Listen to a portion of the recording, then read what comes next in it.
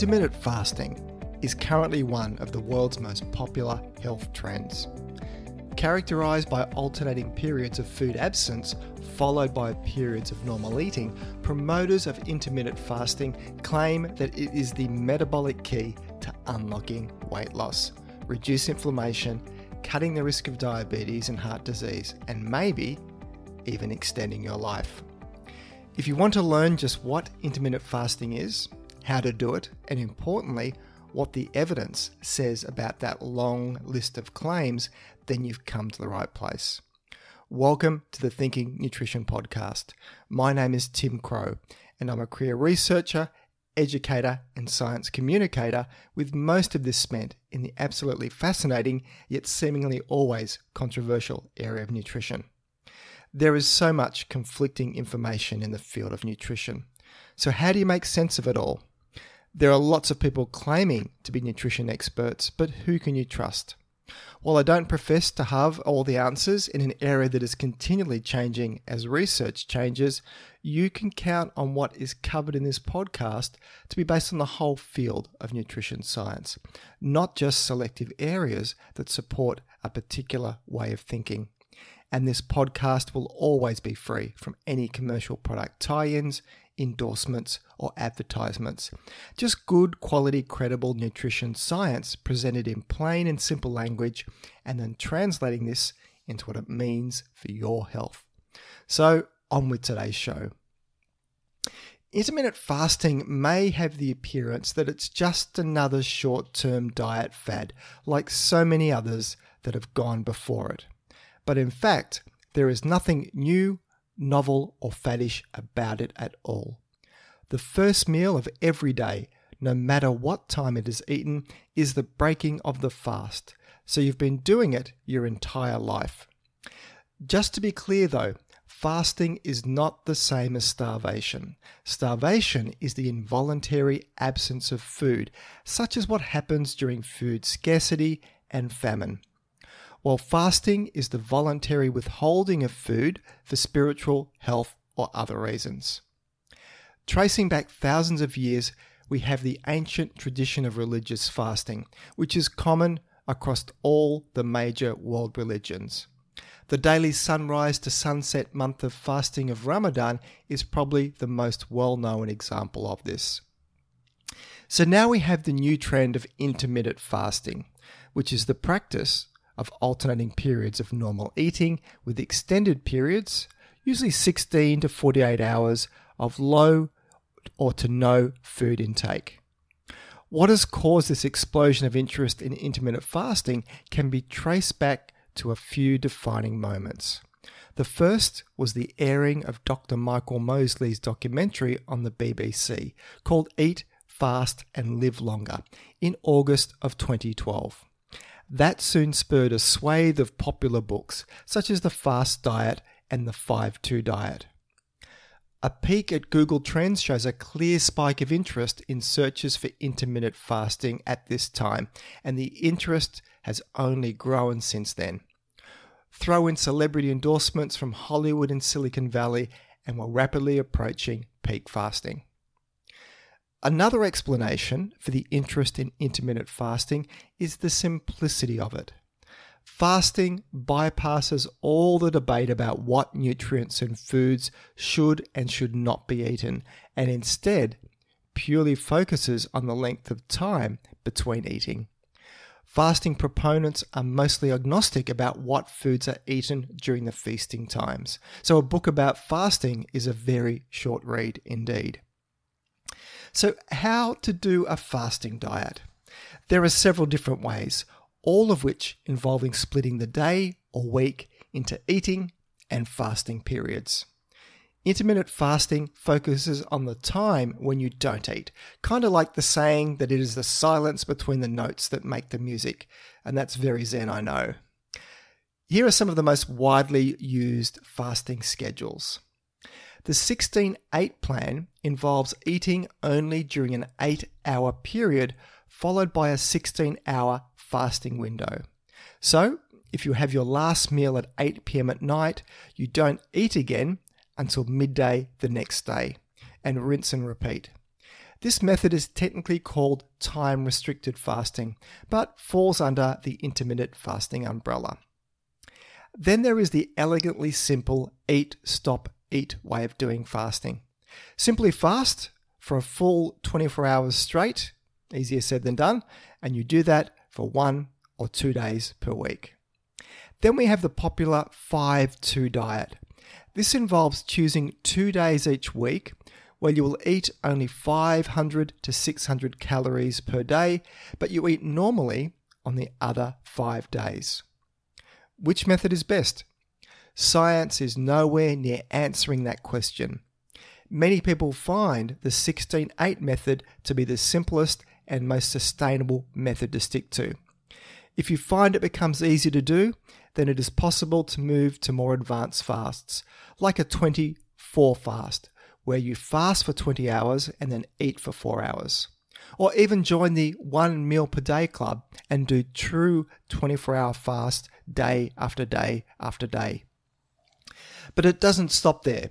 Delve into the intermittent fasting subculture on Reddit and you'll read of all manner of self-experimentation. Here, days of water-only fasts are the norm. And then some go even more hardcore and do dry fasting. That means no water and often no showers or brushing teeth to avoid any water absorption. The premise of doing this takes bro science to stratospheric levels. Then there are the intermittent fasting debates, whether outside of water, non-caloric drinks such as tea and coffee, without sugar or milk obviously, are okay to have when fasting. There seems little to say that a short black will do any harm in losing the benefits of a fast, so I say if it helps, then do it. But on that note, spoiler alert for an upcoming episode where I'll delve into coffee and its effects on health, and where the news is good, surprisingly good indeed. So in looking at the evidence for benefits of intermittent fasting, let's start with the big one first, weight loss. Here's the super short summary. Some people lose weight, others don't, and it doesn't seem to be any better or worse than any other diet a person could choose to use. Now for the science. The idea of fasting is that when we eat after an extended fast, we don't fully compensate for the food we've gone without. That creates an energy deficit and weight loss. Proponents also say that intermittent fasting is easier to maintain, so that it will help with adherence. There's been enough human weight loss trials comparing intermittent fasting against traditional calorie restriction, which is your traditional diet, to see how they stack up. And that was the topic of a review paper published in the journal Nutrients in October of 2019. And I'll link to that study in the show notes. So in this study, 11 randomized controlled trials were looked at, and they all ran for at least 8 weeks and involved adults who were overweight. Intermittent fasting was compared to calorie restriction head-to-head in each study. And what did they find? Nothing to get excited about. 9 out of the 11 studies showed no differences between groups in terms of weight or body fat loss. So if there is a benefit, it is a pretty small one and not of much clinically significant. There wasn't a strong case either for a greater loss of body fat in intermittent fasting versus calorie restriction, even though the odd study did find that this happened. And as for sustainability, is intermittent fasting easier to maintain? Well, not enough evidence. All diets are pretty poor, and it seems intermittent fasting falls under that same umbrella, that longer term, it's not a realistic option for most people to stick to if weight loss is their goal. So, in summary, if intermittent fasting works for you and meets your goals and you feel better for it, knock yourself out, and with whatever fasting protocol works for you. But you won't be seeing me anytime soon proclaiming it as some next level diet hack that is going to have you shredded for summer and recommending that everybody should be doing it. All diets can work, but few stick to them long term. Hands up who is still doing paleo to the original letter it was promoted as. I rest my case. So let's look at some other benefits. So fasting for weight loss is hardly a new idea. But what is novel about the explosion in interest in fasting is the clinical research behind it, with claimed benefits for health and longevity. The body of evidence on intermittent fasting in humans is still relatively small, but several studies have reported improvements in various health markers. It is still an active area of debate if there are any unique metabolic benefits to intermittent fasting over traditional chronic caloric restriction, which is your typical diet. And once you start talking about benefits of intermittent fasting outside of weight loss, you'll soon come up against a term called autophagy or autophagy. Auto means self and phagy means eat. So autophagy is the body's way of cleaning out damaged cells, literally by eating itself. This is done as a way for the body to regenerate newer and healthier cells. It's going on inside you right now. But during fasting, cells activate pathways that increase defenses against oxidative and metabolic stress, and systems that remove or repair damaged molecules. Think of this like a switch that is activated in periods of food scarcity as the body looks for more fuel sources. Less junk means a cleaner, leaner, and better functioning running body. At least that's the theory. In our modern times of food abundance and 3 meals per day with snacks in between, it is rare for this metabolic switch to be flipped. But the benefits of the switch have favourable advantages in improving blood sugar regulation, increasing resistance to stress, and decreasing inflammation. So, is intermittent fasting the key to reducing inflammation, cutting the risk of diabetes and heart disease, improving the brain and neural systems, and maybe even extending your life? Well, a lot of this is really conjecture or based on animal studies at this stage. But a paper published only last month in the highly regarded New England Journal of Medicine has put the health claims about intermittent fasting diets under the microscope. And I'll link to that paper in the show notes. Weight loss aside, there are some initial indications that intermittent fasting may have some additional metabolic advantages, with animal studies and some human research to inform it. There appears a benefit of fasting on supporting cellular health. Cellular health is a broad term and includes things like resistance of cells to metabolic and oxidative stress, increased DNA repair, and activation of antioxidant defense systems. Other benefits uncovered by this review included some evidence for intermittent fasting on decreasing blood pressure, improving blood lipid levels, and even lowering resting heart rates. Clinical trials show that even independent of weight loss, intermittent fasting has an additional advantage on insulin sensitivity and abdominal obesity compared to just a traditional calorie-reduced diet. In animals and humans, physical function is improved with intermittent fasting. For example, mice maintained on alternate day fasting have better running endurance than mice that have unlimited access to food. Balance and coordination are also improved in animals on daily time-restricted feeding or alternative day fasting regimens. More speculative, but there appears some preliminary research to show that intermittent fasting could benefit brain health too. One study found that mice that were on a brief intermittent fasting diet had better learning and memory than mice with free access to food. Further research in animals suggests that intermittent fasting can suppress inflammation in the brain, which has links to neurological disease. Other animal studies have found that intermittent fasting can reduce the risk of neurological disorders, including Alzheimer's disease, Parkinson's disease, and stroke.